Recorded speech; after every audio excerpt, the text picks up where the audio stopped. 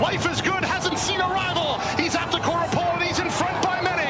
Nick's Go just has too much to do at this point as they straighten for the drive. 3/16 to go. Life is good. It's still well clear. Second is Nick's Go toward the inside. Stiletto Boy back to fourth and endorsed. Less than an eighth of a mile from home. Life is good is looking good.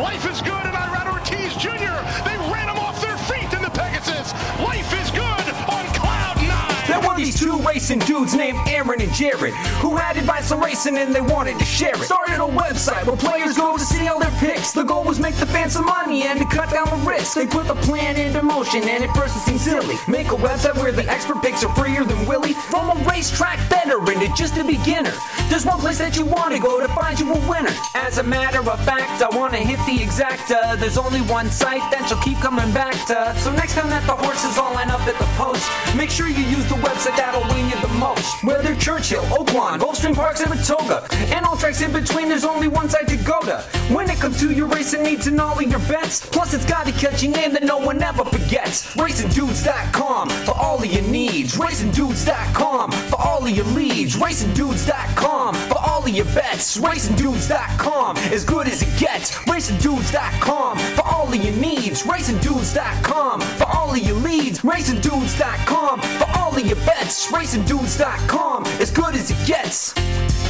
What is up? I'm Jared Welch. Aaron Halterman. This is Blinkers Off. What's up, dude? What's up, man? How's it going today? It's good. Snowed in. How's snow day? Big snow day over here. Got a bunch of snow. Well, a bunch for Missouri. We got like 8 or 9 inches, I think it was. Still some more coming, I think. So got two little boys. Actually, I got 2 little boys and a niece over. So it's just been a wild shit show going on over here at my house today. So it's a little adult time for Jared, where you're counseling a little bit, therapist, so to speak. So, I like it. Yeah. We went outside and played in the snow, but it's so cold that we were out there for like 15 minutes. Anybody with the kids, especially young kids, I'm gonna guess your day and my day were vastly different. Vastly different, yeah. I'm gonna guess you didn't spend much time outside today. No, I did have to walk the dog once, but it was okay. She likes the snow, so it's fun to watch her run around in it. But no, other than that, that's been it. I've been outside for 5.5 to 10 minutes, right around in that range, I would say. So no worries here. Pretty smooth day. It's and actually while we're doing it, so I don't have any babysitters or anything. So the kids are downstairs. Just threw a bag of Doritos down the stairs. Say, hey, just you guys get hungry. Here you go. Don't bother the show. Right.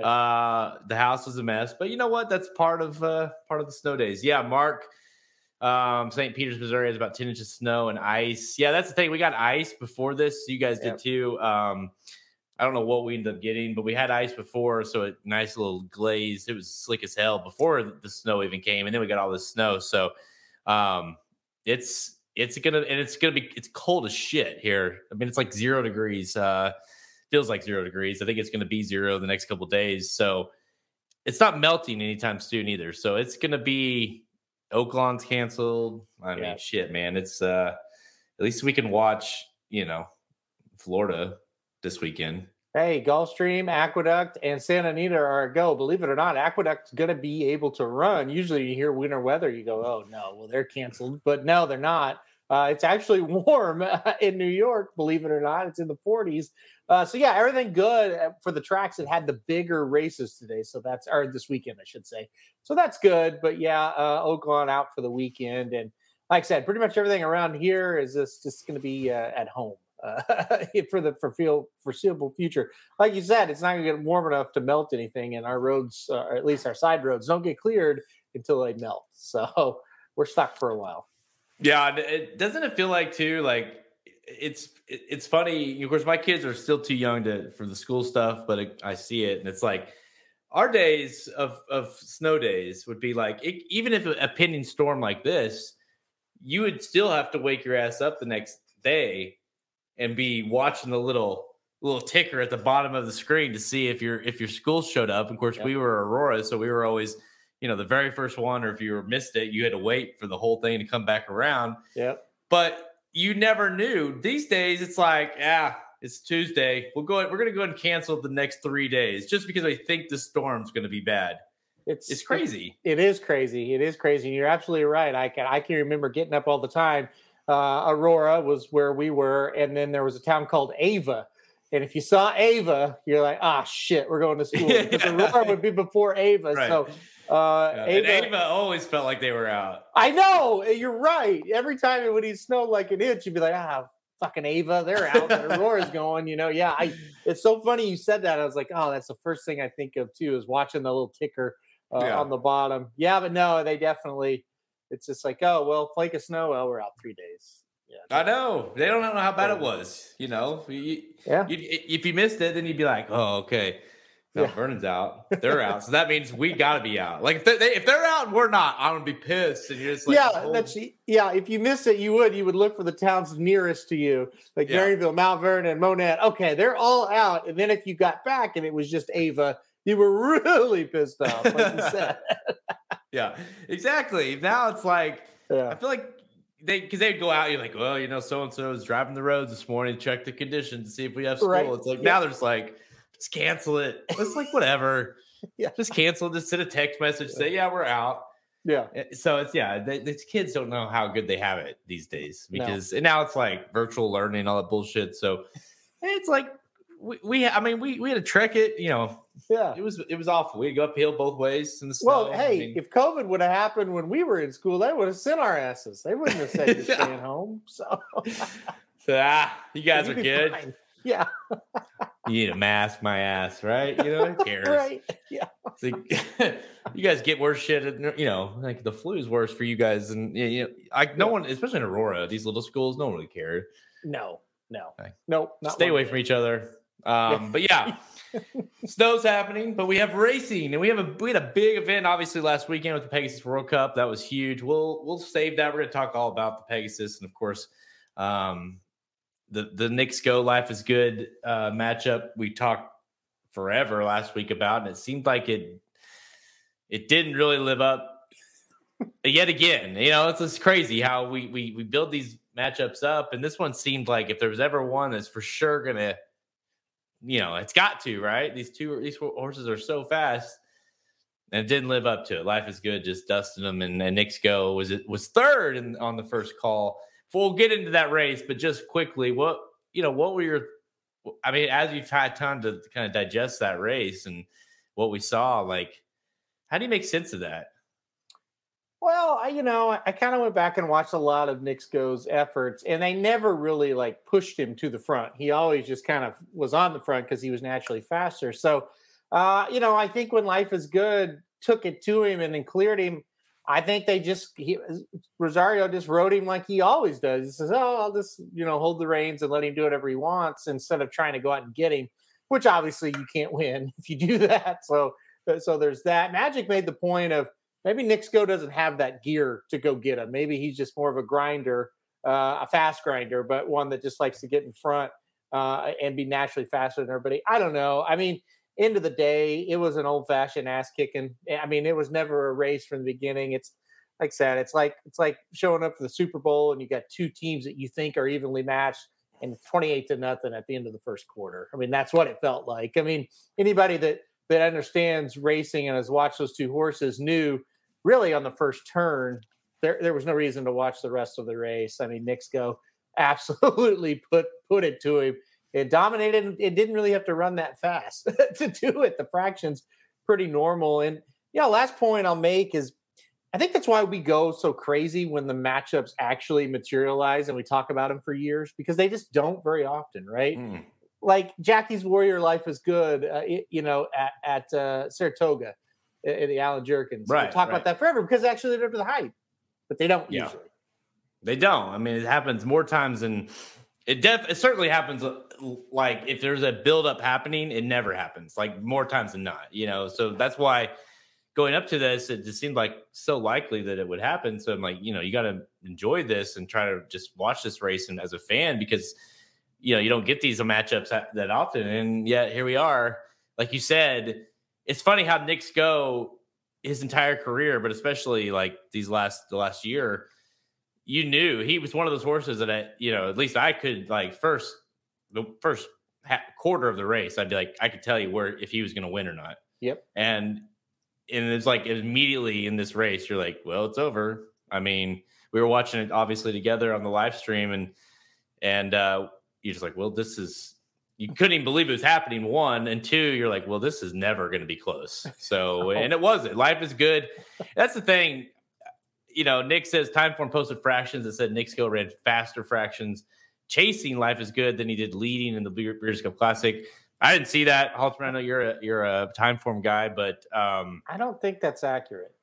I didn't. That seems impossible because the half at the Breeders' Cup was 45.77, and the half at the Pegasus World Cup was 46 and change. So I don't know if that's accurate or not. Unless it was early in the race, I don't know. But the early that's the thing, they never seemingly went that fast. But even after the race, Brad Cox was just like, "Damn, what can you do? That horse just ran." I don't think. If he would have gone, if he said, "Oh, he should have been more aggressive," I don't think it would have mattered. Life is Good was clearly the horse that we, that you and I picked, and that most of us thought. And he seems like a horse that's going to continue to get. That horse, I don't know how you get that horse beat. Somebody's going to have to do to him what he did to Nixco. I think it's just crazy to think that he went out there and like you said, he rounded the corner and it's like, well, he's got to be going 21 if he's already like 5 ahead, and he's like 5 ahead and running a 23 half. You can't let him have that trip, right? So somebody's going to have to run with him, but now he's going to be the guy, or the horse, I should say, that nobody can really run with early. It was Nixco. Then Nixco met this horse, and now who's going to run with him? I guess Flightline is the one, right? Maybe he can go get him and challenge him, but it's going to take somebody on the front end to go soften him up. Oh, well, Nick says he can't get it to us. I don't know. Either way, he says pace figures. So maybe that is different for sure. Yeah, you could just tag us in a tweet, I guess. I don't know. No, pace figures are different from actual fractions. So like I said, I didn't see this tweet one way or the other. So, all right, let's do the show. Today's show, we will preview, we are going to recap the 2022 Pegasus World Cup, all 7 stakes that we had go down last weekend at Gulfstream Park, including how our betting and wagering strategies fare. We got a lot to talk about that as well. We're going to preview. We got 3, not 1, not 2, but 3 Kentucky Derby prep races running this weekend like Halterman said, at Aqueduct, Gulfstream, and Santa Anita. The 250K Holy Bull Stakes, 250K Wither Stakes, and the 200K Robert B. Lewis Stakes. Let's go.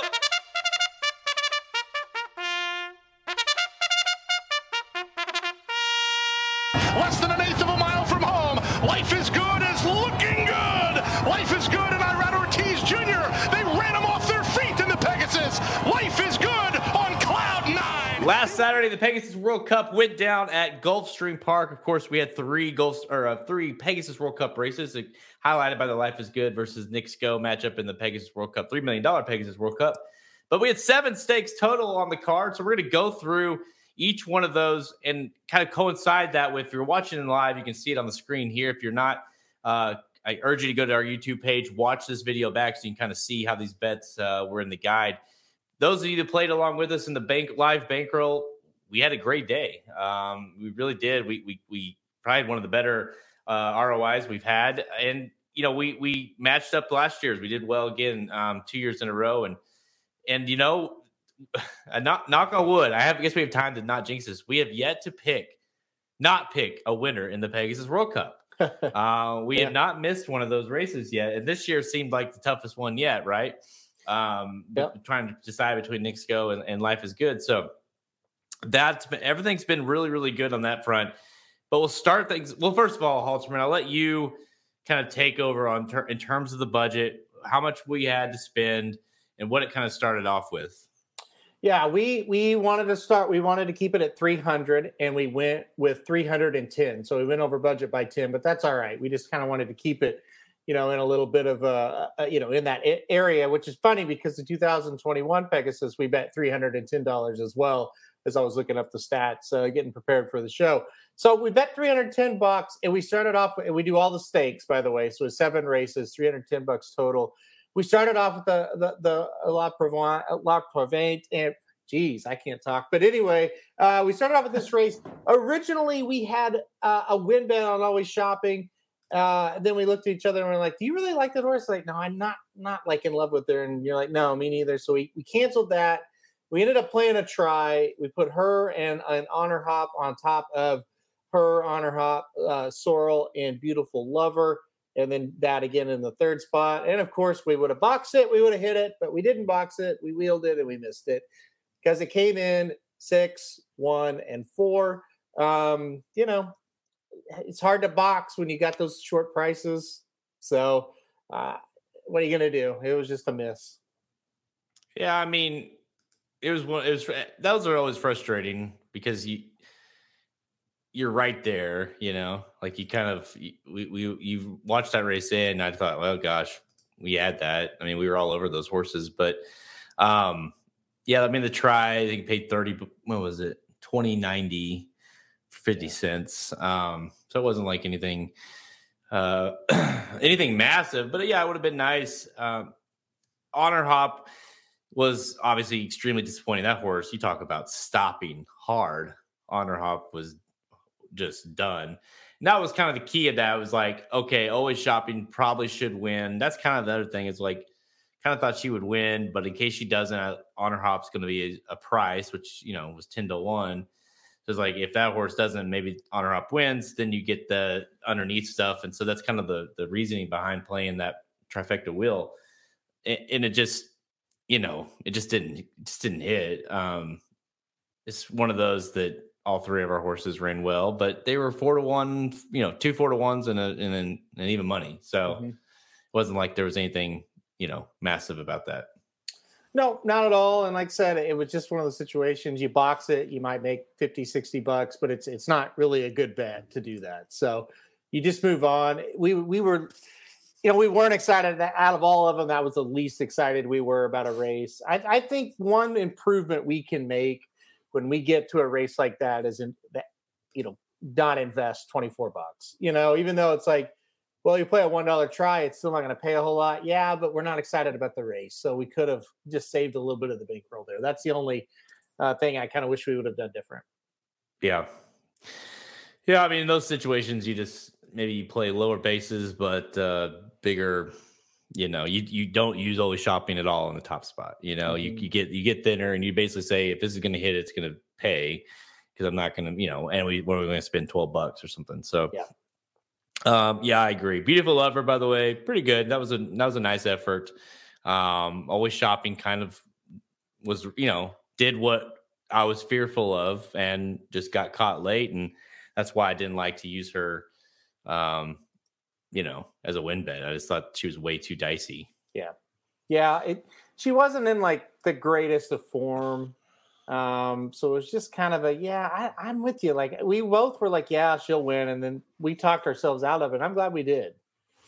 All right, let's go to the 7th race, the WL McKnight. This was a good race here because we had the Avon, one of the Pletchers that was seemingly was coming in the race pretty well. And this horse went off as the favorite. Of course, you had a lot of kind of competitive, Solo Volante and Glen County. You like Glen County Media Blitz. Temple was in there. Bama Breeze. I mean, you had a bunch in there that, that seemed like they might be interesting to beat. But Avon wanted nothing to do with that. This horse looked really, really good. Just was one of the, probably the first, really okay, wow, that was an impressive effort. And of course, we played a pick 3 here, and we included this horse in the first leg. Yeah, $5 pick 3, and we used 3 horses here. Gosh, I wish we just would have used one and played it for 10, right? I mean, that would have been better, but hindsight 2020. We thought this race would be hard, and it really wasn't. It was super easy. Great top pick by you, and yeah, I mean, this is never had to doubt this one at all. Yeah, I mean, because even you kind of, I mean, obviously King Cause was not gonna give us anything there. But Glenn County was kind of there in a spot where you thought, okay, and the horse kind of loomed up there to make a run, but ended up fading a little bit to, I think, fifth maybe. But you could tell this 10 when the 10 broke, got in a good position off the break. You're like, this, and then the horse made a move on the turn, and you're like, this is over. Yeah. So that horse is obviously extremely talented. It seems like so.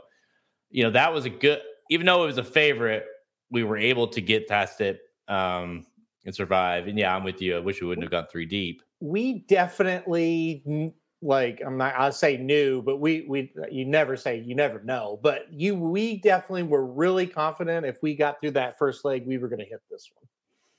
Oh, for sure. Because let's get to the 8th race, which was the second leg, and was kind of a multi bet race for us because we had the 5 4 Graces in our sequence in the pick 3 with the 8 just one time, who was the horse we thought we both liked 4 Graces on top. The horse was 4-1 or something morning line. So we're like, well, we got to play a win there. So we played a win on her at $50 to win, but we also have her in the sequence. So if she wins, it's huge. We also included though the 8 just in case, because we thought, well, if there's one horse that can beat her, it's the 8 just one time. And those horses finished 1-2. The 8 beats the 5. I was very, very confident before the race that 4 Graces was going to win. And the only thing I was worried about was the 8, and hence why we played it that way. And when we put it together, we're like, well, we're both really confident in this 5, but the 8 was coming in from Penn National. And it's like, it's a whole deal of now she's with Brad Cox. And it's like, well, she might jump up and run a better race than what these other ones can run. So it's like, that's kind of the unknown. Let's throw her in there. But yeah, we were all about the 5. The 8 sits down in the gate, breaks it breaks bad. And it's like, we're going to win this. 4 Graces cuts the corner, saves all the ground. The 8's in the parking lot. And I'm like, oh my gosh, 4 Graces is like 3-1. We got 50 to win on the nose. Great. And then we're going to be alive to Regal Glory with 4 Graces winning this race. And that pick 3 would have paid even more. I'm like, this is great. And then here comes just one time, just goes right by. So, I mean, that's why you play that horse. But at the same time, now we're 2 for 2 in the pick 3. We've got Regal Glory coming up, but we're also down $74. And it's like, okay, it all really is going to hinge on Regal Glory, how the thing's going to go one way or the other. Yeah, that one, I believe I was watching that one from the urgent care that day. And I thought the way that 5, the hole opened up and the 5 just went right right on the inside. I thought this horse is going to go. This horse is going to win. And the 8, like you said, the 8 was way out there. And then you could tell this 5 is going to have to, sprout a few more legs if she's going to hold off this, this 8, because the 8 was much the best. I mean, they probably, deserved to win that one. Oh yeah. But yeah, so we were 0 for 1 on the win bet. But our pick 3 sequence was live. Now it wasn't live to much. I think it was $30 ticket on that pick 3. Mm-hmm. I believe it was live to $100. Yeah, like 103.50. Which was the Pegasus World Cup Filly and Mare Turf, which was race 9. Like you said, Regal Glory. That was our strongest play. If you listened to the podcast last week, that was the strongest opinion of the whole day. Regal Glory for Chad Brown. And we had her singled, of course, in the sequence. Then we also had a win bet on her as well. Dude, I mean, she wins, and she was awesome. She looked unbelievable. But, she, you got pounded late, so you got less on the value there as well. It was like 4 to 5. So it would have been nice to get her at a better price, but she did what she needed to do. Yeah, she absolutely did. And you're right. I wish we would have got a little bit better price, but we played kind of through her. That was the goal, to be alive for the pick 3, to kind of blow that thing up a little bit and make more money on her and create that value on her. Cause we knew she would be bet down pretty hard, and it worked out, up the backside.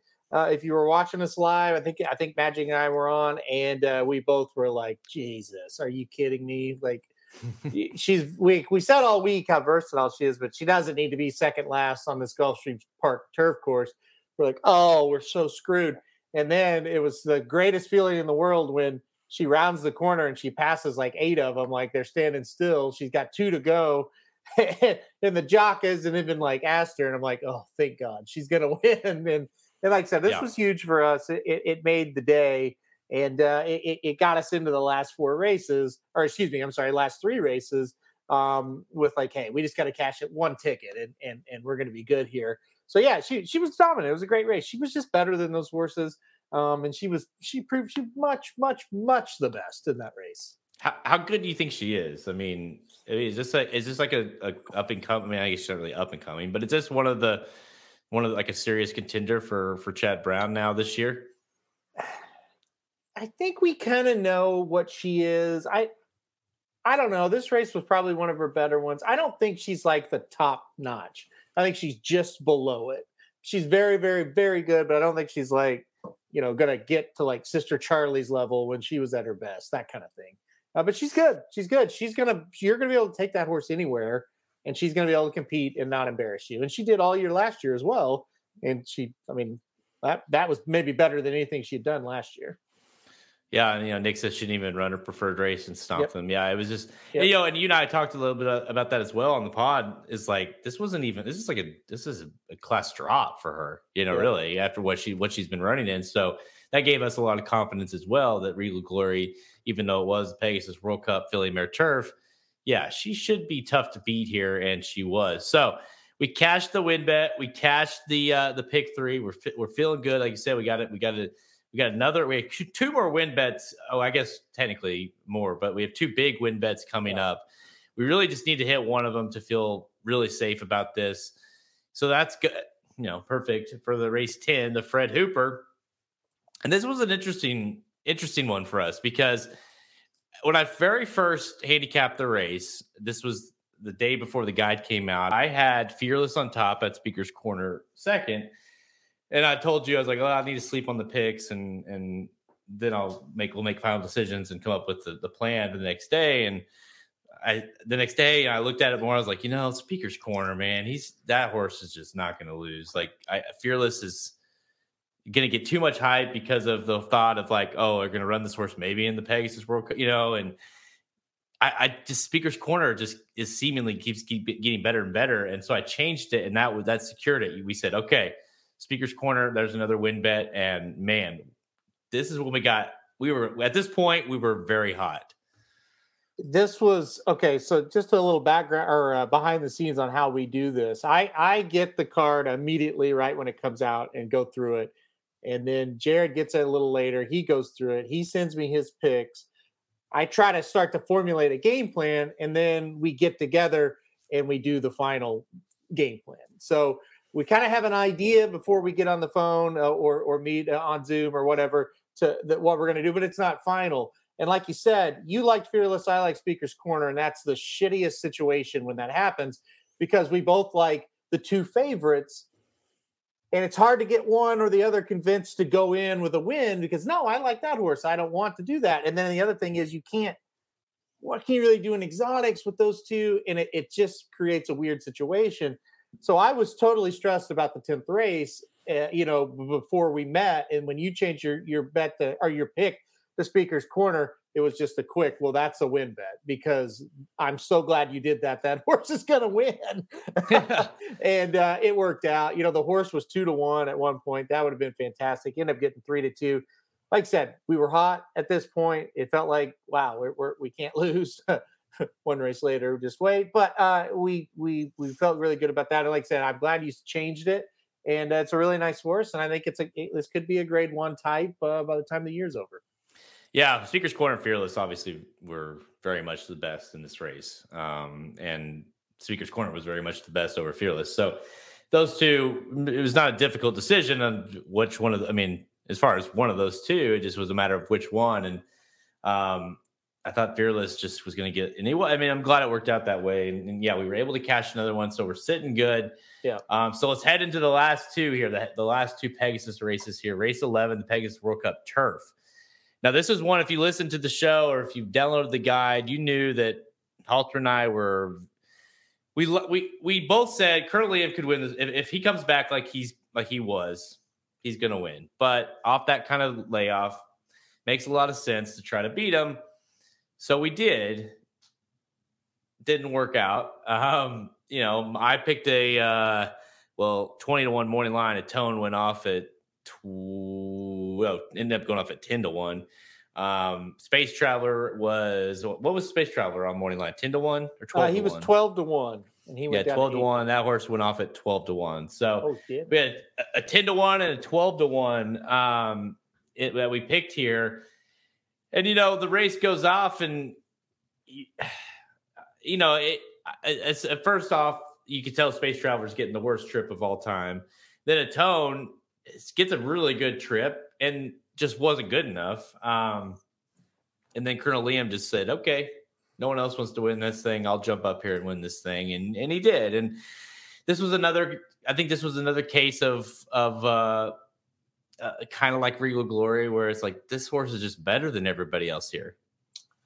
First of all, what really frustrates me about this bet is we should have boxed the try, because we had two big prices to go along with the two big favorites. Well, you're playing a try. Obviously, one of the big prices are going to be there for you to cash the bet. So that's where we screwed this up. We would have hit it if we would have boxed it. I think what did it pay? Like $70 for a 50 cent. Yeah. So, I mean, it was worth it. And that was two favorites over a long shot in third. We screwed up the bet. We gotta be better than that. This one was the only one that really bothered me. I'm not bothered that our two horses we put on top didn't win. But I'm bothered that we knew that was a pretty good possibility, or at least a decent possibility, that Colonel Liam could show up and beat him, and we didn't really protect ourselves much. So I wish we could have boxed that one. I think that would have been smart of us. But overall, Space Traveler, if he gets a little bit better trip, if he's placed a little better, maybe he wins. And I'm not saying this, but it didn't happen. And like I said, I wish we would have boxed it. That's the only thing with that one. That's the thing. You did make it matters even worse. Not that we play many superfectas, but we had 5 horses, keyed there in the. If you want, we had 4 horses keyed in the second spot, and that's the top 4. So that's even worse. That we were all over this race. It kind of reminds me a little bit of us jacking up the Kentucky Derby try. Yep. We had it. Yep. We literally we hit it. It was like an $800 try or something. Mm-hmm. We had it. We just got too cute with the will, and instead of just either boxing it or however we wanted to do it. So help people understand that, maybe, that are listening to this, and help us. How do you decide when it makes sense to play a wheel versus a box? Well, if you have a very strong opinion, then you always need to wheel it, and a wheel is the answer most of the time, because you want to keep your denominations low, and so that's kind of why a lot of people wheel and why we do it as well. But again, in this situation, we had a 20-1, we had a 12-1 in the try, and we had them on top, which was smart. If they win, it's going to pay a ton. But we knew that the 6 Colonel Liam, if he showed up with his top race, would win, and we didn't have him anywhere in the top. So right. that was dumb. Now, again, if we would have played, the 4 favorites, well, you can't box those. You just can't do it. You got to wheel it. And really, if you're going to play 4 favorites, you got to have like 1 horse on top of 3 on top of 3. But that's a different story.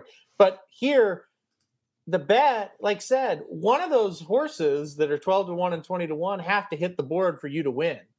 And if one of them are in the top 4, it's going to pay enough to play a box. So it was just not very smart. I think for us, sometimes we've handicapped this for, we've done this for 10 years now professionally, and we've done it before that as well.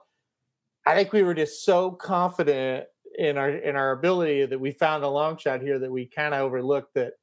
Yeah, Colonel Liam's going to win if he's right. Like, yes, it's a layoff, but it is Todd Pletcher. He usually has them ready. So it is what it is, right? What can you do? Yeah, I mean, it's frustrating whenever you can I don't know what you had hit the road in there. I had the super, box basically in the guide. A tone, never surprised, currently in Space Traveler, and it's like it's annoying when you do that and you don't have anything to show for it. Like to go. I mean, I get it. It's somewhat chalky, but not really because you've got a couple big prices in there to go and just completely nail that and. In a big race that's going to pay, that super, like I said, paid $83 for 10 cents. A 50-cent try paid almost $71. Yeah. It's right there. I mean, and we didn't do it. So the handicapping was really good. And we just, sometimes we get a little greedy, maybe. It's like, we don't care. Colonel Ian wins. We don't want that payout. Well, it's going to be too low. If he comes in with shots, it's going to still pay. So screwed it up. No way around it. Like Nick says, Colonel Liam went to Life is Good double paid 8-1. And you talk about, which is just insane. He will regret not playing that for a while. He tried to get too cute in the turf race and played a tone. And that's the definition, right? We get too cute a lot of times and think we're gonna, like you say, it's like, well, 8-1, like whatever, 20-1. That's what we want, and instead it's like we're just giving you money, take it, right? Yeah, I know. Yeah, I think Nick said it, you said it, and I'll echo it as well. Sometimes you get too damn cute in these races, and that is a perfect example. And the bad thing about it, if you like Space Traveler, you watch it, go, damn, he could have. You watch a tone, you're like, damn, he ran well. He just wasn't quite there. Even if you tried to beat him with Never Surprised, you're like, shit, that horse ran good. It's just not quite good enough. So overthought it, got too cute, and thankfully we hit some other ones. To that point, real quick, I do think, obviously, Colonel Liam, I mean, that horse is really, really good. Just a matter of keeping that horse healthy, it seems like. Never Surprised, I think that horse is going to win some stakes races. I mean, obviously, to draw that post and really run a really good race. I thought like Space Traveler, who knows? I mean, that horse came flying late. That horse he's ran into big races. So you got to think that eventually he'll kind of break through and get the trip. And Atone to me was, that was one of those that I didn't feel bad about the pick. Cause I told on the pod last week, I was like, listen, he'll give you a run. Yeah. I just don't know how, we're going to find out how good he is. Is he good enough to beat this field? And he wasn't, but he for like half a second, you thought, well, here we go. Atone's going to, he's going to win this thing, but he's just kind of got that slow grind. So I think the right spot that Maker gets him in, I think he'll be able to win one of these. Not this race, obviously, but a decent race, I think, because I think he is good enough. No, I agree. Yeah, I'm with you. Like I didn't have any arguments with Atone. I thought, shit, what more do you want out of me? Ran his race and same. I mean, Space Traveler. It is what it is. I still don't know if he would have been good enough, but it would have been nice to see. But again, you can't. You picked two long shots. They ran well, and we didn't get paid, and that's because we're done with our bets in that race. Yeah. Nick he's our most popular commenter tonight. Yep. Nick, appreciate it. He wants to see Racing Dudes do a betting summit of some sort. Stay tuned for that.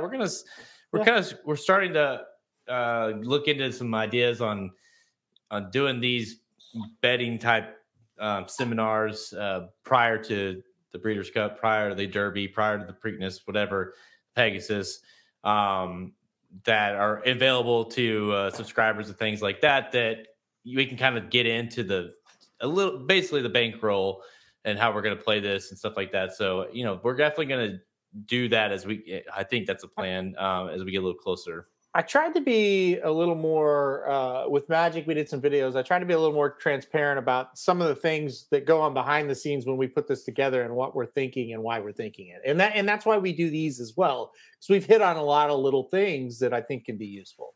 Every time we do one of these, I myself, I'm like, yeah, that's something. Although I apparently have not learned since the Kentucky Derby because that's stuff too. It's in our nature to try to just get a little too cute with those tries, I think. But finally, let's go to the Pegasus World Cup. We kind of talked about that already. Race 12, of course, Life is Good versus Knicks Go. That was the build-up. That's what it was. Life is Good. Breaks maybe a tad slow, but Irad said afterwards, he's like, listen, after that, he's like, the horse, he just basically, I want to get to the lead. He did. And I don't know if it was planned. It seems like it may have been possibly planned a little bit with Stiletto Boy. And now, of course, Jose Ortiz aboard. Kind of, I didn't, the more I watched, I didn't necessarily think I don't think he cut off Knicks Go at all, frankly. But I do think him positioning that horse forwardly enough to where it kind of got in front of Knicks Go a little bit. That was just like an added salt into the wound a little bit if you were a Knicks Go person, because all of a sudden Knicks Go is in the third spot as they were in the first turn, which is usually where you'd be like, well, he's in the turn. He's going to make some kind of big move and kind of separate a little bit like he does. And all of a sudden he's in third. I'll say this. I think there may have been some gamemanship, but it's 100% either Rosario or Knicks Go's fault, whoever you want to put it on. You are faster than that horse. They didn't do anything special to get in front of you. You let him get in front, That's where I'm at with it. It's Stiletto Boy, for fuck's sake. I mean, you're Knicks Go. You cannot let him do that to you. You have inside position. You could have got out there and not let him do that. So, I mean, that part of it is on. You can play with the jockey or the horse, whatever. I mean, as far as everything else, we're in a good position. If he lost, if Life's Good lost, we didn't lose money, and if he won, we made a good profit. And like I said, we never had to sweat for 1 second of the race. So I thought it would be a sweat all the way down the stretch, and just for the whole time was like, wow, he's up the backside, and I think he's going to win by maybe like the length of the stretch. That's cool, So I loved it. I think that's the thought that I keep struggling with a little bit, or at least it's so confusing. I get that Life is Good is really good, and that he was probably going to, the way he ran, he was probably going to win that race no matter what scenario you want to throw on here. But the fact that I just don't see any possible way, unless Knicks Go just simply is like 70% of himself now or something. But there's no way that horse should be in third ever in this race. I get if Life is Good is going, and even though the fraction seemed somewhat slower, like we talked about earlier, maybe it came back they were really moving, and he just couldn't quite get to Life is Good or whatever. That's fine, but to be in third in any part of this race, to me, is just unacceptable. If there was some design plan around that, or maybe Rosario pulled, I don't know, but there's no way that horse should be chasing Stiletto Boy at some point in this race. None. Because then by that point, it went from this is most likely over to it's way over.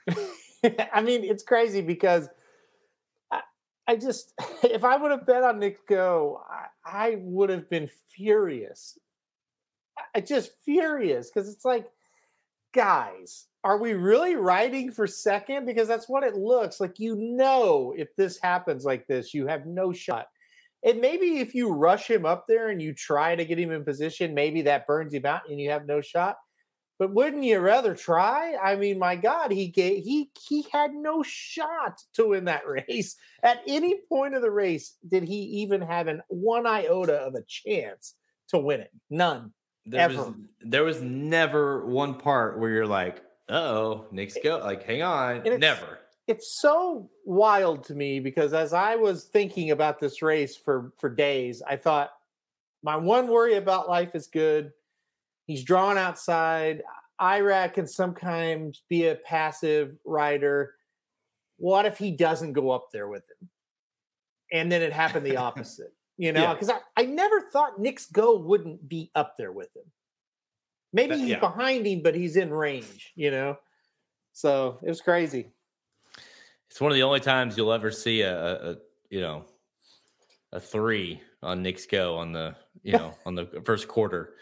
It's just it's crazy, right? The horse, it's like you said, like the horse, you knew it was over the whole way around, and there was it was never, it almost, to me, it almost looked like, okay, whoa, life is good, broke well, whoa, like, hey, I'm surprised we're so far back.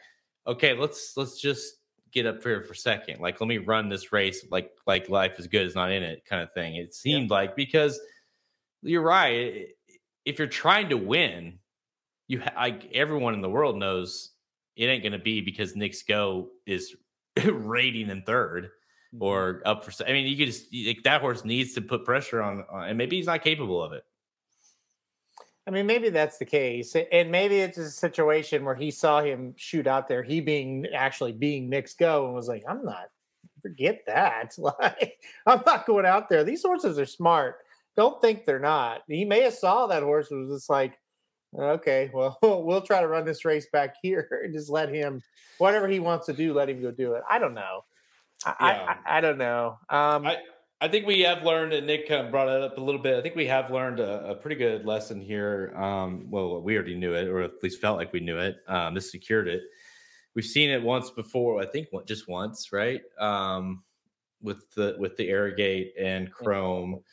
When you have horses that are seemingly this super power matchup merging in this race, this race in particular, I'm not going to speak to other races.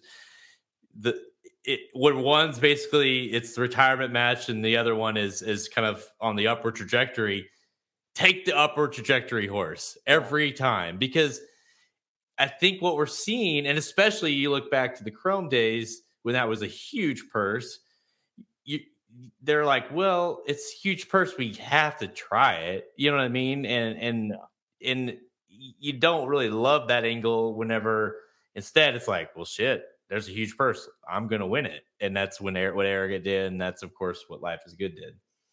Yeah, that's very well said. I totally agree. And it seemed like a situation where they were just kind of like, well, if he doesn't get out the easy lead, just try to where he doesn't embarrass himself, kind of, a little bit. Yeah. What it felt like. And to his credit, we were kind of talking trash, not really trash, just telling the opinion of what we thought at the time. We were like, well, he's off the board. Like, he's not going to kick on. Yeah. He fought it. And, he held off Stiletto Boy. He got second. He was making up ground on Life is Good, but only because Life is Good, like, Irad was just petting him the last 16th of a mile. He didn't really ride him. So, but it shows you that Nick's Go didn't quit, and I'll give him credit for that because I thought he'd throw in the towel. So give him credit. But he couldn't run with that horse early, and I mean, that was it. And we've seen, nobody knows that better than Nick's Go. They haven't been able to run with him for all of 2021. They couldn't, and he just dominated, and it happened to him. He got Nick's Go'd, so to speak. It's going to be a huge year for Life is Good. Stays healthy. This is going to be a massive, monstrous year because this horse is a freak of nature. Who knows what we'll see from him this year, assuming he can stay healthy. They're talking about Dubai possibly. Everyone's like, no, don't go to Dubai. Like, to stay here, keep bubble wrapped, get him to the get him to not the Travers, get him to the the Whitney or something like that. Yeah. Get him to the Breeders' Cup Classic, basically, because we saw what happened to Arrogate. Of course, that's everyone always thinks about that with the Dubai World Cup. But all right, Halterman, Life is Good wins. We had a $50 win bet on him to kind of secure that day. So give the final numbers here. We had 310 wagered on the day. How do we end up? Yeah, we ended up making a profit of $98.50 for a 31.8% ROI. So on a chalky day like this, that's about what you can hope for.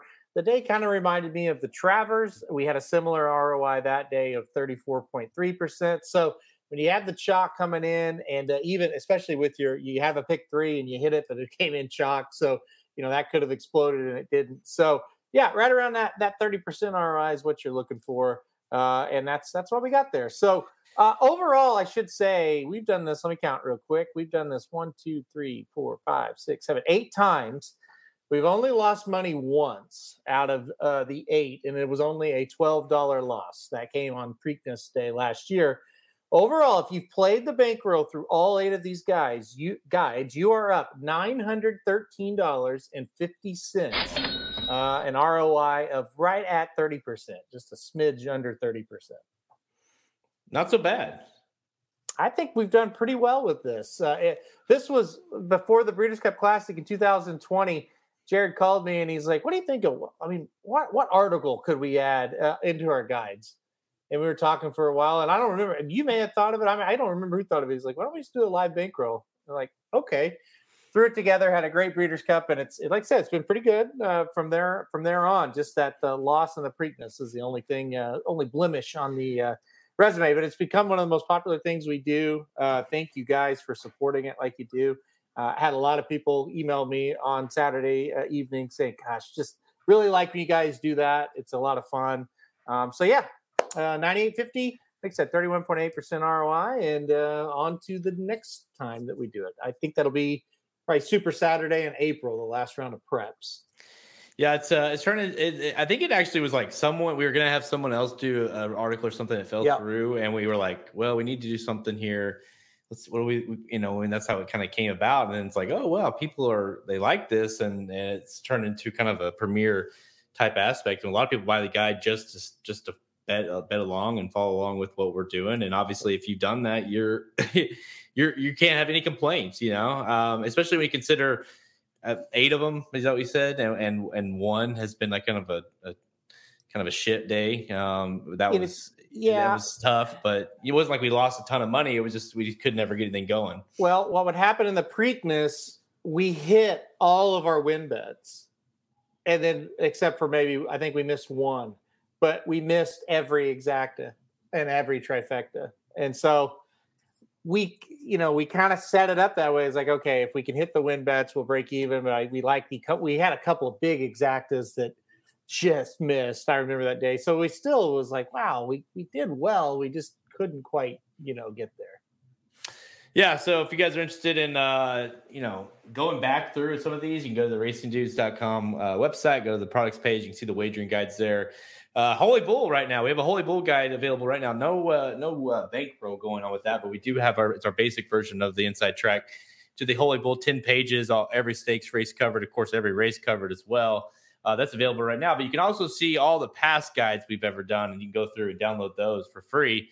So you can download this one and see how we bet these and really start to maybe it helps you and go back and look at the Kentucky Derby one where, we had a good day, but it could have been a huge day with that missed try there as well. So, go back through. It helps us to go back through these as well, like we mentioned. But yeah, great job. That's a wrap on the Pegasus World Cup. And hopefully this bankroll thing keeps going. We've got a hell of a Derby prep weekend lined up here. Saturday and Sunday, 3 Kentucky Derby prep races. And we're we're in February now. The races are starting to come up a little stronger. We're starting to find a little bit more out about these horses. This next couple of weeks are going to be huge when it comes to the Derby Trail. Of course, we had, Manual ran really good last weekend. Some of these horses are starting to kind of appear ahead of, some of these other ones. And we're starting to kind of get an idea of who these horses are. And maybe that was a bad segue into the Withers, but maybe there's one. I don't know. We'll find out.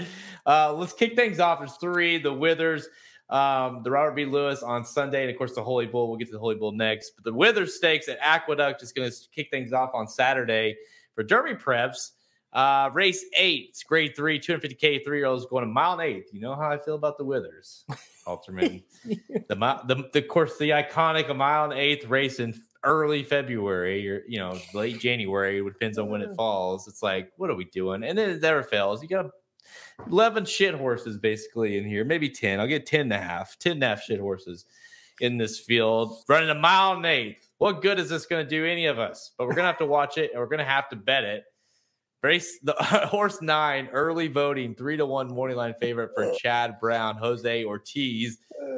Maybe he's like he's a half shit horse, half not shit horse.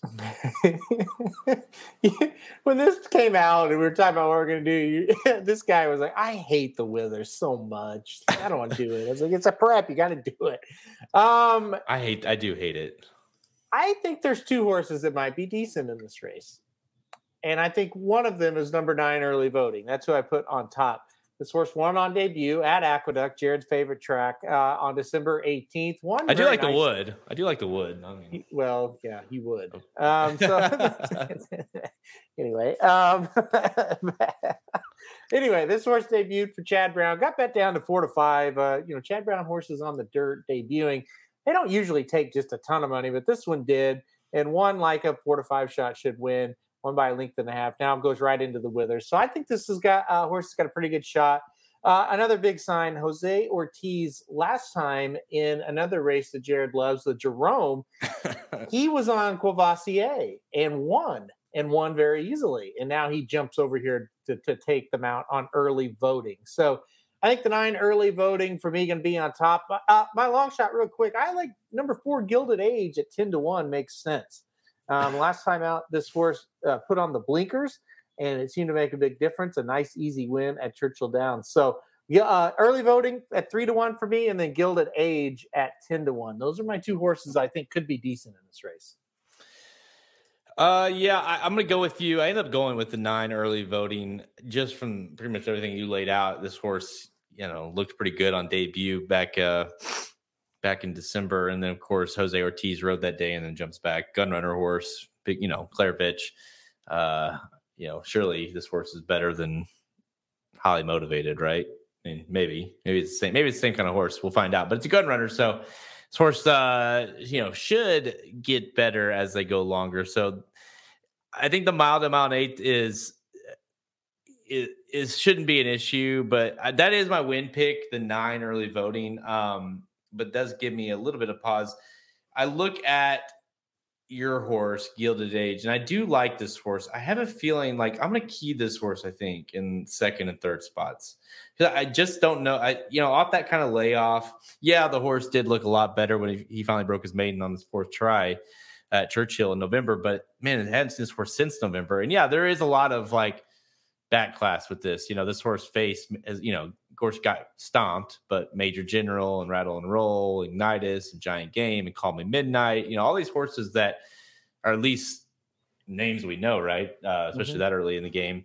So, and then finally catches a little bit of an easier field, wins. Of course, the distance is not going to be an issue. That's the one thing too. So I can see this horse looking pretty good. I'm going to take a pause on him in this one particular spot. I think the horse that we have, not that it's anything crazy, but it's just how about the winner of the Jerome, Courvoisier? I mean, if this horse sits at 9 to 2, 5 to 1, I'm wondering if there's not going to be a lack of respect, that was a kind of fluke thing, though he's not going to do that again. But, this horse is kind of this horse should get better. The horse has won at a mile and 8 before. I think that's a huge thing at this track. So to me, if this horse can kind of go a little bit unnoticed, beat a lot of horses that are already in here. So really your biggest concern are Gilded Age and our 9 early voting. But I kind of think Courvoisier might get the jump on these horses. And I don't know, if this horse is getting no respect at 92, 5 to 1, floats up even more than that, I have no problem playing the 5. Hey, I'm a fan of Courvoisier. Pick that horse to win the Jerome, and obviously Take Charge Brandy's little foal here. So Take Charge Brandy obviously special to us.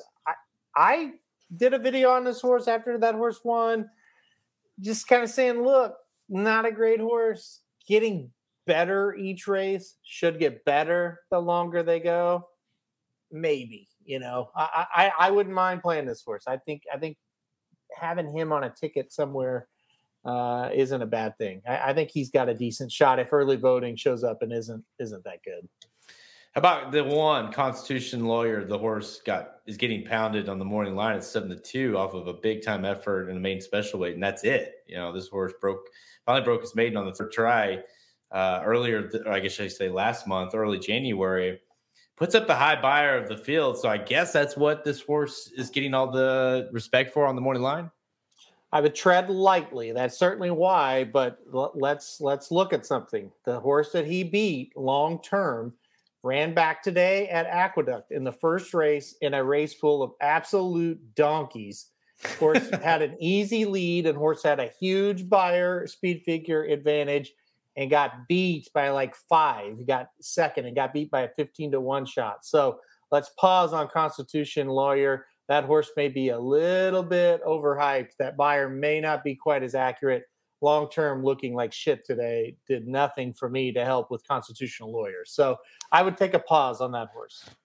Yeah, and this horse is obviously not going to, I also wonder too, this horse, got Lasix for the first time that day as well. Of course, won't have him here again. So you kind of wonder how much difference that made as well. And his sloppy track that day, I don't know. Plus, I'm with you. The buyer, you don't, given off what we saw today with long term. Plus, seems like a crazy high buyer. There's just enough there to not. I mean, if that horse is 10-1, great. But 7-2, no thanks. I can't tell you how bad long term was. I can't even describe it. It was something awful.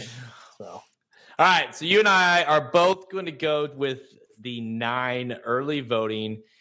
And I'll go ahead and ask this question on all these, like we do. How serious are you with early voting if this horse wins, like you think? Oh, serious. You need to play him in every future wager. No, kidding. No, I'm not. Not at all. You don't care. If he dominates, you're still gonna be like, yeah, it was the Withers. Who cares? I mean, he's the one where if he wins and it's impressive, you can get sort of excited about it because he's got the connections and he would be undefeated. He would have to be more impressive than I think he's going to be. Let's put it that way. I don't envision him winning in a manner where I go, okay, we got to take this horse serious now. I think he'll win. I think he'll look like a lot of horses that win at Aqueduct look. All right, let's go to Gulfstream Park. Of course, this is the Holy Bull, race 11, the Holy Bull Stakes. Grade 3, we're $250K for 3-year-olds going 1/16 miles. Hey, this makes sense. Mile 16th. It's the first part of the prep season. Yeah, of course. Why would they want to run a mile 8th? Yeah, they're doing it right at Gulfstream Park. And remember, go get the all-inclusive 10-page wager guide to the 2022 Holy Bull at racingdudes.com on our products page. Includes in-depth analysis of all 5 stakes on the card. Of course, the Holy Bull on there as well. Get bonus race analysis and betting suggestions, plus multi-race plays for all of the card at Gulfstream Park on Saturday. Don't forget the Pegasus. We talked about the Pegasus guide, how well the bankroll did. Halterman also hit, I believe, what you clear $1,200 on the multi-race, the first, the pick 4 and the pick 5. Yep. Made about $1,200 on the early pick 4 and pick 5.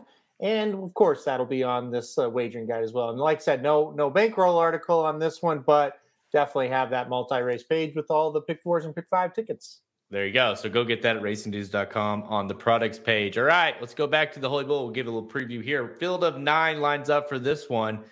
5-2 on Mo Donegal for Todd. There's a bunch in here that could be possible, contenders as we move forward. Mo Donegal, the 2 horse at 5-2. 7-2 on Giant Game for Dale Romans.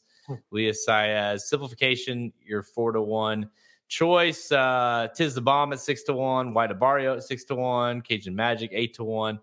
That's that's kind of the major players. But really, to me, Mo Donegal, Simplification, Tis the Bomb, White Abario, Giant Game. Where are you going in this one? This is a tricky little one, isn't it? It's this is tough. There's this. I could see this going a lot of different ways. I put Simplification on top. I think if he can get out in front like he did last time out and get comfortable, I think he's going to be tough to beat. It's very important to note the mile and 16th is a very short stretch at Gulfstream Park. So you want that speed, and that's why I like Simplification. I think if he runs that race he ran last time out, I think they'll be kind of tough. It'll be tough to catch him. Another horse I like with speed, though, is White Abario, and that horse is another one who could get the trip. So I like those 2 as far as the top 2, the 4 and the 8. I'll comment on a couple more that I think are just interesting. Mo Donegal, comes out of the Rimson. People are like, yeah, I don't know about the Rimson. I would keep an eye out for him when they stretch back out again. I don't think the situation's going to be right for him to win. I don't think the short stretch is going to help him, but keep an eye. I don't think he's going to be your typical Rimson winner. I think he's decent. Gosh, Jared, Giant Game, seems like he should have a big shot here. Yeah, there you go. Saez gets a board. That's a good sign. I know it's Dale Romans, but he does get Saez. That's a good sign. I think he's got a shot at it. I just didn't want to pick him on top. But those are kind of the four I'm kind of looking at as of now. But yeah, simplification. I'm hoping that the speed holds up pretty well, and it usually does at this distance at Gulfstream. I previewed this race with Magic on our YouTube page. You can go check that out on our YouTube channel for the Holy Bull. And, like I said, there's a ton to like about Giant Game. I like everything except for the one factor of who he's trained by, and that's Dale Romans. And I just can't. Big reason. And I just can't. I get that he could win here. He honestly should probably. If you look at, he's looked good, but I just don't trust that he can get the job done, and that goes with what is his trainer. And I certainly don't believe in his trainer to get this horse to be a prime contender for the Kentucky Derby. That's for sure. Could he win here? Yeah, I mean, he could. He should probably. But I'm with you. I do like the forward simplification from a speed standpoint. I think this horse is going to be forwardly placed. Obviously, after that Mucho Macho Man just kind of ran away with that one, I think, stretching out is not going to be a big deal. This horse has been working well, and I think this horse is going to get brave once again as I turn for home. And I'm with you, man. 6-1 on White Barrio. You look back at the Jockey Club race. I mean, this horse was never going to beat Smile Happy that day, but he got behind a wall of horses, had a pretty bad trip there. And then finally, once the horse got out, made some sort of ground there to finish third. Thinking this horse needs to be closer to the pace, needs to be closer to the lead. Get Gaffleone aboard here for the first time. I think that will be nice as well. So I, put a bullet up last time out. I think the horse needs to improve, but I think he could come up and sneak up here and win this thing. All right, Halterman, you and I are both seemingly on exact same pages in this race. So I have the feeling that we're going to see a couple out of this race that might be decent moving forward, because I do think Mo Donegal is a pretty decent horse. And obviously Giant Game is not going to, Dale Romans is going to run him in every prep he can. He's not going anywhere. We didn't talk about Tiz the Bomb. Let's talk about Tiz the Bomb as a horse, because you talk about a horse. This is the Grade 2 Bourbon winner. This is the not winner, but sort of winner if you cash a ticket on him in the Breeders' Cup Juvenile Turf winner. So what do you do with this horse? Because obviously this horse is talented. He's been on the turf last three races, did win, broke his maiden by 14, won by 14 lengths at Ellis Park on the dirt. So, what the hell do you do with this? Some people, John White, has as the number one Derby prospect. I can't see it. I don't even have this horse in the top four. I just can't see it. There's not very often a horse switches back to the dirt and wins. I can't see it at all. And I might get beat by this horse, but it's just I don't know. His best figures have come on the turf, and those figures aren't as good as 4 or 5 of these horses are on the dirt. And so, in my opinion, that tells you he's going to have to move to the dirt and improve. I just don't think that's a logical situation. The other thing, I think he gets a little bit too far behind in this race. Even if he runs really, really well, I don't think he will win still, because I just want horses with a little bit more natural speed in this spot. So, I never really liked him even on the turf. And that you might be like, well, that was dumb. Well, yeah, he did beat me a couple times, but I'm not a fan of him. So the fact that John has him number one, it has been puzzling to me for a month. Maybe he gets the last laugh. I'm not a fan of Tiz the Bomb here. I think you toss him. Yeah, I think I used him in my top 4 at the Breeders' Cup. I just because I did like the Bourbon a decent amount, but no, I mean, he's a turf horse. That's what I thought. It just, to me, it has the feeling of like, hey, we ran on the dirt once before and he ran well. Let's try it again. It's Derby season. Why not? And that's what, honestly, I have a feel like it feels like the 6, Tiz the Bomb, Mo Donegal, and Giant Game are all going to make some sort of ground, some sort of run. It just this race feels way out of their wheelhouse a little bit, I feel like, and it seems like it's going to lean towards simplification and wide Barrio. I don't necessarily think that maybe the best horse is going to win this race, but I do think it favors simplification. Let me ask you this. If, let's say, simplification, wide Barrio start to come back to them and the closers have a shot, Mo Dungal, Tis the Bomb, Giant Game, who do you want out of those three? Probably Mo. I think you're right. It's weird. If Giant Game was trained by Pletcher, I think that horse would probably be favored, and I think we might like him a lot better. He seems to have the talent, but I think I'm with you. I think Mo Dungal would probably be who I would take out of the closers. You also wonder, okay, and I don't, he's a horse that lost on debut pretty easily, Giant Game. Broke his maiden the next time out at Keeneland, a nice Keeneland race. Call Me Midnight, the same Call Me Midnight that just won at Fairgrounds, finished second that day. And then they send the horse straight to the Breeders' Cup Juvenile, where he finishes a good third to Corniche and Papa Cap. We haven't seen Corniche back. Papa Cap, didn't run awful at Fairgrounds, but wasn't great.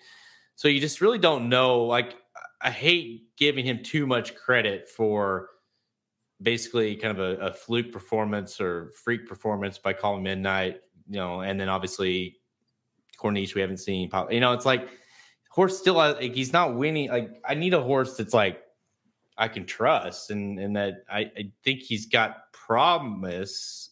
I just don't know that it's going to be here yet. You know what I mean? Like, I wouldn't be surprised if he pops a big race because I think he's got talent. I think he looks like a really decent horse, but I just don't trust him enough to bet him.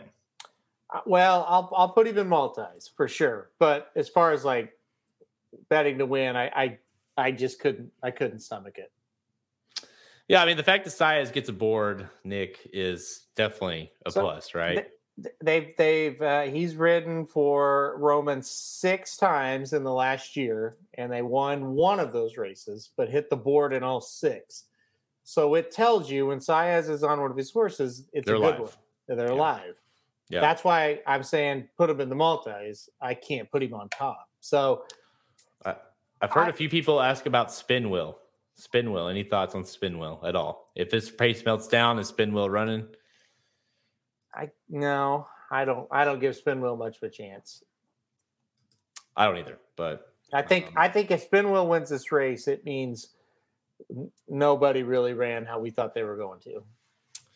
I agree. All right, so moving forward, Halterman, do you think a couple of these come out of this that you semi-take seriously? Yeah, I think so. I think the Pletcher horse, I think Giant Game's one that, like I said, he's going to be around. I would not be shocked at all if Giant Game's in the Derby. I think that, they'll run him, find their spots. Yeah, and then we'll see on simplification or wide Barrio, see what happens with them. I think we'll see 2 or 3. I think it's a pretty strong running this year. I agree. I think a few might come out of this thing. I think it should be a good running of the Holy Bull. So definitely stay tuned for that one on Saturday. We'll go to Sunday now. Yeah, the Robert B. Lewis this year is on Sunday. Race 8 at Santita Park. Grade 3 Robert B. Lewis, 200K, 3-year-olds going mile 16, field of 5. Lines up for this one. You got 2 Baffords, a Callahan, Doug O'Neill, and Cabo Spirit. I'm not even going to try. How do you pronounce the Papa Prabado? Sure. Halterman, this worked out quite well for you and your fantasy team, SEA and Sir London. You got 2 of the 5 in the field, and honestly, let's throw out the 3. So you got 2 out of the 4 in here. So you got a 50-50 shot of winning this thing, it seems like. You get one of the Baffords. He's got to face Wharton, who's a little bit untested, but seemingly a good horse. John Velasquez is on Messier. Pratt, who you would think would be on a Baffert. Of course, he rode Messier the last 3 times. Stays put on Sir London for Simon Callahan. So how much are you reading into this kind of these jockey moves? This is interesting. I think it's a 2-horse race between Messier and Sir London. I know there are a few people that like Wharton, but I don't think it's a good sign that Hernandez is the jockey for Wharton. I just don't think that's a great sign at all. So I think he'll run well, but I think for the win, it's between Messier and Sir London. I kind of think Pratt may have got the blame for what happened at Los Al, is how I took it.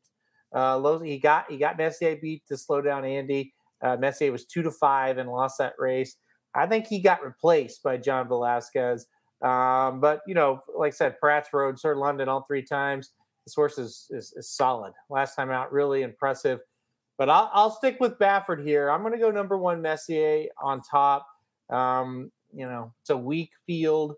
I don't think he's, quote unquote, given up on this horse yet. I think he's still pretty high on him. You look at the workouts, this horse has been real sharp in the mornings for Bob Baffert.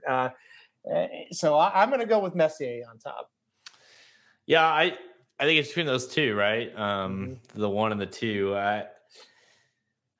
I mean, it's hard to believe that there'd be a race that usually, if you got Baffert, especially you got 2 Bafferts in 5-horse fields, like one of them is going to be on the lead. But it kind of feels like the 2 Sir London might be the horse that's going to the lead. And I kind of like Pratt here on this horse back aboard here. And I know maybe like that could have happened with Messier and the Los Al, but I do say this. I think Messier has every opportunity here to kind of bounce back. This is why I really wanted him in the fantasy league this year, because the Los Al charity had just happened and kind of this horse went down on the draft a little bit, but I still feel like, this seemed like the horse, because at the same time, if he wins the Los Al, like he's like top 3 pick in the draft, right? Yeah. So that's how different one links could make in the fantasy league. So he did beat Forbidden Kingdom. Of course, Forbidden Kingdom came back to win. That was going 7 furlongs. He stretches out. This horse has all the makings to be. Of course, he can't earn points, but he has all the makings to be a legit Derby horse. And to me, it's between those 2 easily. I'm gonna go Sir London on the pace setup. Plus, I'm gonna imagine the odds aren't out yet, but I'm gonna imagine you're gonna get a better value on Sir London. Not a ton better, but a little bit better than the Messier. So I'm gonna go Sir London, but I really think I don't think I'd feel confident. That's great for you because you have both of them, but I don't feel confident enough on one or the other. So I'd probably play both of them in my multis. Yeah, we'll kind of see how it shakes out. I haven't looked at all the factors yet as far as what's around. I've looked at this race, but not what's around it. So, if you can, it might be a decent strategy. If you have to single somewhere, this is probably where you need to. What the budget entails, what those other races entail, will make that decision. But I'm with you. They seem like they're hard to separate for sure. Now, I'll make one case for Wharton. Could this be a situation that he's kind of trying to kind of pull one over on everybody? Yes. This is the horse. I might consider using him if I have the budget, because you sure hate to get beat by Baffert at like 5-1 or whatever this horse. He made him at 5-1, but in a 5-horse field. But still, because I think getting Hernandez aboard kind of gives you pause, right? Like you mentioned, especially the fact that Velasquez was on him last. Now he's on the 1. But everything else about this horse screams like this is going to be like a freak of a horse, right? Yes. I'm very worried that he's being a sneaky bastard here. Very. Yeah. But yeah. Also, the other part of it is, if he thought this was his best horse, he would put Velasquez on it. It's the same ownership group, right? So you're not going to dick around with a Derby contender at the same time. You wouldn't think, at least. So I think we can trust it, but it is Baffert, so we'll see. It wouldn't be the first time he's done that. So how deep would you feel comfortable? And would you have to go 3 deep then? Both Bafferts and Sir London? I'm going to leave Wharton out. I'm going to let him prove it to me. I'm going Messier, Sir London. I think in a 5-horse field, if you go now you're 3 deep, it's like, okay, come on. Like you can't do this, All right. And finally, I'm with you on that. I think you got 5 horses in this field. How many? Obviously, let's forget. I mean, who knows what's going to happen with this Derby shit. But like, let's forget the fact that Baffert can't earn points for these races. But he's got, I mean, Messier is obviously a very legit contender moving forward. Sir London would be, Wharton would be, I mean, a lot of these would be really, but those would be the three that you would. Happy Jack, of course, was really good on debut. So if he bounces or runs it well again, any of those horses would be kind of throw themselves into like being contenders for the Derby right now, but especially either Baffert horse. Yeah, I mean, I think you'll see a couple. I think you got a couple of horses that are probably Derby caliber, and I think it's Messier and Sir London. I don't know about Wharton again. I want to see what he does here. First time going 2 turns as well. We'll see what happens, but I think you get 2 of them out of here. I really do. And past that, we'll see. It's hard to say you're going to get 3 of the horses in a 5-horse Robert B. Lewis in the Derby, so I'll stick with 2. Yeah, and Nick says it's kind of hard to, from a betting perspective, 5-horse field, you kind of have to make a case here, right? And just kind of move on. So, whoever if you want to single, do it and just be prepared that you've got to make your case and just, live with it. Because it is, even though it is a small field, there's many scenarios here. And when Baffert's got 2 in there, you got to be careful with. So I'm with you on that, though. I think we have some legit contenders, and I think we might see. It could be Messier. Messier obviously is the big one, right? Because he had the hype. If he bounces back, runs huge, kind of what we thought he would be, he bounces back, and he's a legit Baffert contender. When we're sitting here saying, where the hell is Corniche? We don't know who Baffert's like, quote unquote star is yet. Maybe it's Messier. We'll find out on Sunday. I've got Sir London on top. You got Messier. It's all the time we have. Check us out at racingdudes.com for our free picks and, of course, our premium selections on our products page. Click the Get Racing Dudes premium button on the menu at racingdudes.com to learn more. Remember to go check out the inside track to the 2022 Holy Bull Wager Guide, now available. You can get that 10-page wager guide for this weekend at Gulfstream Park, Saturday at Gulfstream Park for the Holy Bull. Of course, the entire card as well. We are your destination site for all free horse racing picks to all major horse racing tracks. We're on Twitter at racing_dudes, Instagram and Facebook. You can listen to all episodes of Blinkers Off by visiting our podcast page at racingdudes.com. Apple Podcasts, Spotify, Google Podcasts, Amazon Music, Stitcher, Captivate, or you can watch all these episodes. We strongly encourage you to watch all these episodes on our YouTube page. Just go to our YouTube page, Racing Dudes, and subscribe and hit the notification so you get notified when we do these videos live, and all our videos go out live. We have tons of content coming up on there currently, so go check that out on our YouTube page. The Magic Mike Show, go check them out as well. They did the Stronach 5 preview for tomorrow. So Friday's racing, if you want some action for tomorrow, the Friday Stronach 5, go check them out. The Magic Mike Show, you can find them on all those same channels as well. Nothing to talk about this weekend in terms of football. I don't want to talk about the Chiefs. I'm not ready, not in the place yet for that. So we're not gonna discuss that. But they are at the Pro Bowl, some of the guys, and I'm like, I don't know. It's like I'm like, stop having fun. Like, we happy you're at the Pro Bowl? You get to go at the Pro Bowl? Like, I'm still very unhappy about the whole thing. So. I mean, like, you should be disappointed. You should be sulking like I am still. But no. So we'll talk about the Super Bowl next week, obviously, with the Rams and the Bengals. So stay tuned for that. Of course, go check out the Dudes Who Bet Sports show. They got, of course, tons of content. What'd you guys talk about? You had nothing to talk about this weekend. What'd you talk about? Yeah, we did college basketball, and actually it was pretty good to say. Papa Dude is obsessed with college basketball, so he was all over that. I just let him kind of talk on that. And then we did an NBA future wager for the championship. That was pretty interesting. And we did NHL future wager for the Stanley Cup. And we talked about the Olympics to close off the show. So it was good. Wow, you're a well-rounded show. So make sure you go check that out. All the same channels, of course. Go to our racingdudes.com/sports, and you can get content for sports as well. All right, Halterman, final thoughts? You good? Man, I don't have much. I think everybody just enjoy the weekend. Oh, we'll be live. We'll definitely do a live show again. No. Oh, that's yeah.